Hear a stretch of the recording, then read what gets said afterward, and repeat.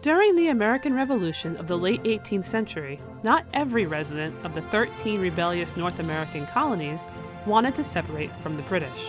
What happened to the thousands of people faithful to the crown when independence was achieved?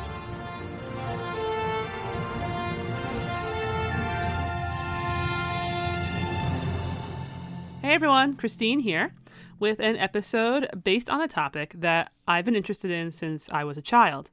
What happened to the colonists on the losing side of the American Revolution? But before we get to the Loyalists, I have a really fun announcement to make. If you haven't already seen it on our various social media accounts, let me be the first to tell you that we at Footnoting History have joined up with the lovely folks over at TeePublic to create a whole new shop. Gone is our rather boring, uninspired shop, and in its place is a new lovely one, and you can find it at footnotinghistory.com/shop, so through our website, or at teepublic.com, that's T-E-E public, /stores/footnotinghistory. On it, you'll find several different designs, including, of course, our logo, the classic quill, and you can have it put on everything from t-shirts and pillows to travel cups and stickers, and just put your individual spin with the colors that you choose. We will let you know through Facebook, Twitter, and all the other channels that we have whenever we have a new design or some sort of discount. If you get something, let us know. Send us a tweet or a picture or fly the bat signal, whatever works. It'll make us super excited to see you showing your Footnoting History fan pride.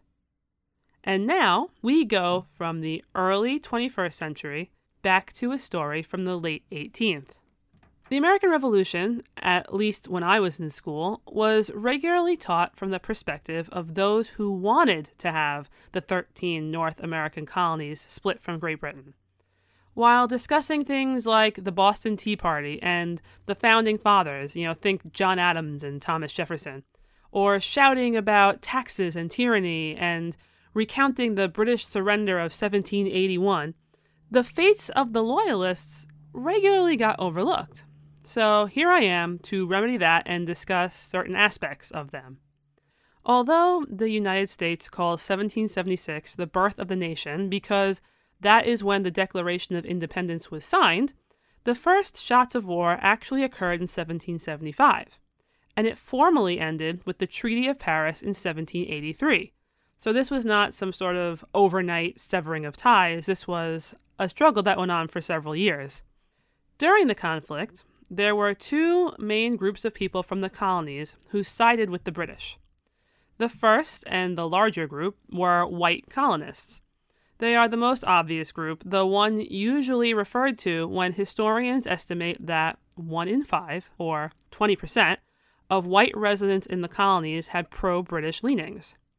Whether they were new to the colonies or had families living there for generations, they wanted to maintain their status as Britain's overseas subjects. Maybe they were loyal to George III, or maybe they had ties back to Britain in the form of family or business. Or maybe they were simply content with their lives the way they were and saw no need to change things. The reasons that they were loyalists were as varied as the intensity of their loyalism. While 19,000 went to actively fight for the British, at the other end of the spectrum, there were those who kept their feelings to themselves, not getting that involved. The fact that not everyone took strong actions declaring their sentiment makes it impossible to have a definitive tally of the exact number of loyalists in the colonies. The other group we are covering today is the Black Loyalists. When the British realized that they were going to have to take on these independence-seeking colonists, they knew they were going to need help. So an offer was made. The royal governor of Virginia said that any, quote, indentured servants, Negroes, or others, end quote, who came and fought for the British would receive freedom in return. For a population that was predominantly enslaved, or in fear of being enslaved if they were free, this was more than a little tempting, and Black Americans came to the British side in droves. Can you blame them? Certainly not. Now, Before I continue, I want to pause to acknowledge a third group that associated with the British during this time. Several native tribes like the Mohawk acted as British allies, not loyal British subjects. That is a different dynamic than the one I am covering today. To go into the reasons why certain tribes chose to help the British and other tribes chose to help the Americans should be its own episode. So while I am not going in depth about that aspect of revolutionary relationships here, I want to make sure that I pointed out that they were involved as well and that they got to be acknowledged, because I don't really like to overlook whole groups of people and their contributions to something. So now we know who the main players are, and we have to address where they went and what happened to them, because that's obviously the whole point of this episode.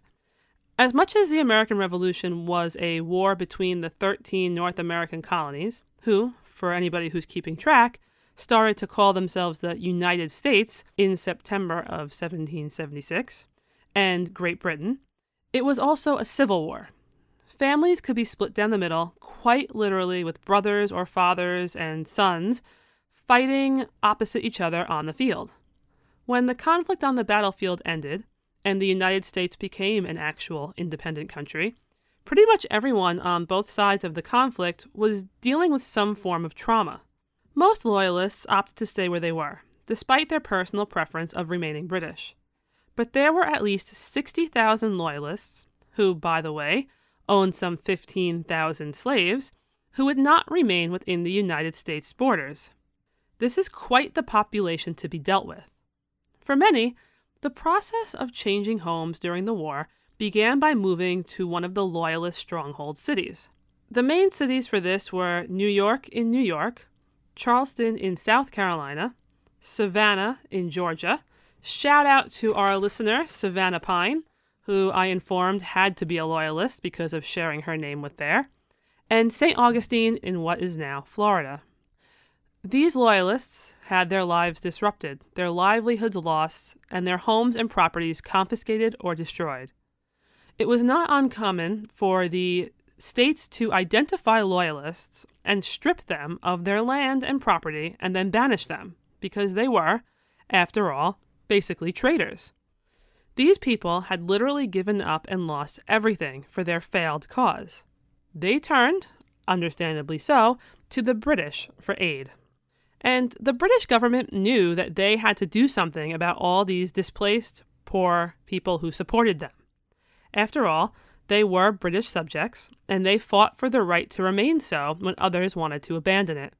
First, during negotiating the peace treaty, they tried to get the United States to agree to compensate the Loyalists for land and property taken. But the only thing they obtained was a promise from Congress to ask the states to do something about it, which of course meant that the states would not, and the Loyalists were out of luck.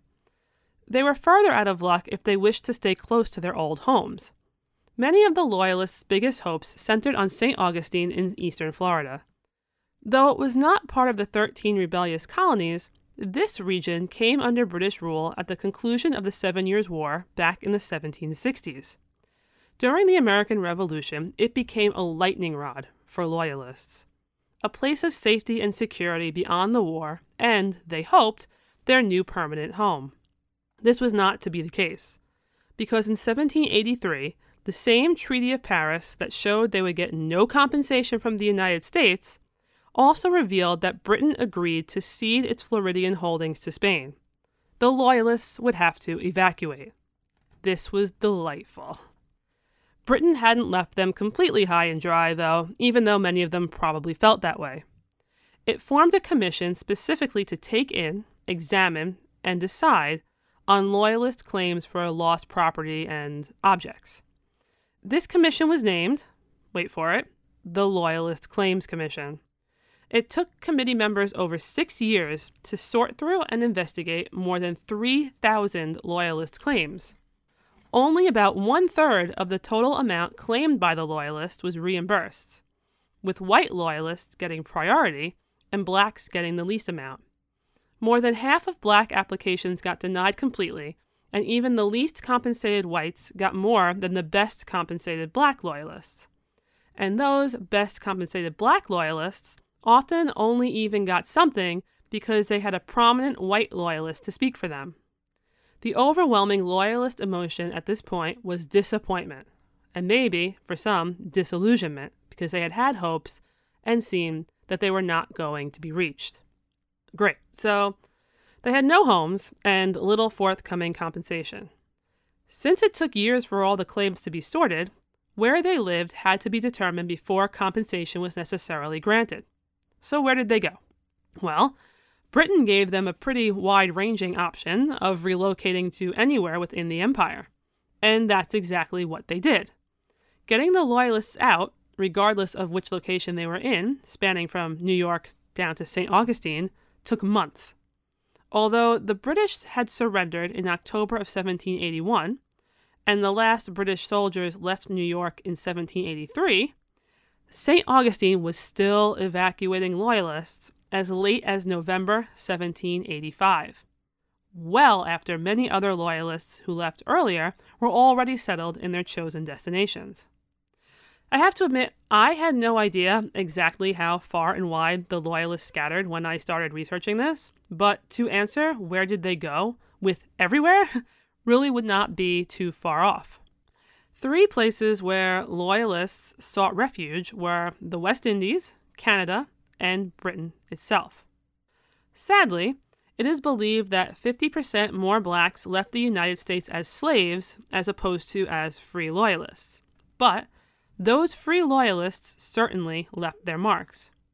One really cool contribution is that long before white missionaries went to the West Indies, Black loyalist preachers began the first Baptist churches in Jamaica and the Bahamas. Now, not everyone wanted to move to the islands, though, and some went in the other direction. Approximately 3,500 Black loyalists made their way to Canada's maritime provinces like Nova Scotia and New Brunswick, and another amount decided that they were going to go across the Atlantic to London, England. For many in both of these groups, this would not be their last stop. In Canada, land was allotted to the Black loyalists, but it was certainly not as much as was given to their white counterparts, nor were their locations as desirable. Unhappiness and inequality were widespread. So, at the end of 1790, the dire state of these people was brought to the attention of the government in London, and Britain agreed to help those who wished to emigrate elsewhere. They did not anticipate, however, that over 1,100 people wanted to relocate to a place where they believed their opportunities would be better with less prejudice due to color. Where was this place that so many Black loyalists wanted to go to instead of staying in Canada? Hold that thought. Let's consider it a tiny cliffhanger, because we're going to go back to it shortly. At the same time as all of this settling into Canada was going on, the group that went to England was having its own difficulties. With the Commission's committee failing them, and work being nearly impossible to come by, they by and large found themselves destitute and on the street. This upset many a Londoner. Even the new Committee to Aid Black Poor, have you noticed they weren't very creative in their naming, found the problem could not be alleviated merely by distributing sixpence to the people each day. So, Britain decided to try and remove the Black population from London, preferably as quickly as possible. They planned to relocate them to the west coast of Africa, in modern-day Sierra Leone.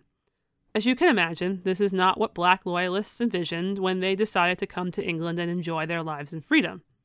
Still, eventually, after they insisted on having a written guarantee that they would be free in Africa, almost 700 people were contracted to leave England in the fall of 1786. However, when the ships sailed, over 400 of the contracted people failed to go. Some chose to return to the U.S. when they learned that Britain didn't want them. Still others didn't trust that there was really a plan for a proper colony, or, they believed even worse, that Britain was purposely duping them, and once they got on the ship, they wouldn't go to Africa at all. They would be headed to the new penal colony of Botany Bay in Australia. Those who did go, ultimately, were a combination of ex-slaves from the former American colonies and free Black people who had come from other areas. Now, what this mixed group encountered in their new home on Africa's coast was not exactly an improvement on their situation. They faced bad weather that hurt their health, and it caused numerous deaths, and it prevented their attempts at agriculture and building a solid colony. It was very difficult for them to try and succeed because everything seemed stacked against them. When the weather problems passed, they had issues with local slavers, and eventually their settlement was burned to the ground during a conflict with a local tribe leader. It was a horrible situation. The number of settlers continually diminished until only a few years in, there were less than 100. But this was not the end, because in 1792, something life-changing happened. And if you've been paying attention, I bet you can guess what that was. Our contingent from Canada arrived. Yes, their exodus from Canada for greener pastures took them to the same colony that the London group was having difficulty keeping alive. They revitalized the settlement, which was really completely restarting it. Although this colony would too undergo immense trials, it eventually became the capital of Sierra Leone. So there, via a podcast about loyalists during the American Revolution, we stumbled upon the origin story of an African capital. These are the sort of unexpected connections that really make me love history. As you've probably guessed already, Canada was a huge destination for white loyalists too. In fact, over 30,000 white loyalists emigrated there. These loyalists predominantly settled in the same types of places, like the Maritimes or Ontario and Quebec. And although the British government claimed it was fine for the loyalists to go there, that doesn't mean absorbing them was an easy task. Officials scrambled to accommodate people, with Quebec, for example, setting up townships so quickly that they didn't even have names, just numbers to identify them. And where would all the land that was meant to be allotted to these loyalists come from? Well, one solution employed was to take back land from absentee owners, split it up, and redistribute it. Then, rations had to be found. The officials were often noted as being stingy, making sure that everyone only got exactly what they needed in order to have it last longer, which, while it kept people alive, didn't really help them adjust. What formed in Canada, despite the initial growing pains, were strong Anglophone communities influential in the founding of Canada as a nation, and which served as a haven even years after the initial settlements, because they received loyalists who had tried to live in other places but found their original choices unsustainable. One of the other choices that the people made, much like for the Black loyalists, was actually going to Britain. This was selected by over 7,000 people, many of which had emigrated there before the Declaration of Independence was even signed. So aware were they of the changing tides in the colonies. But going to Britain was different than being a British colonist.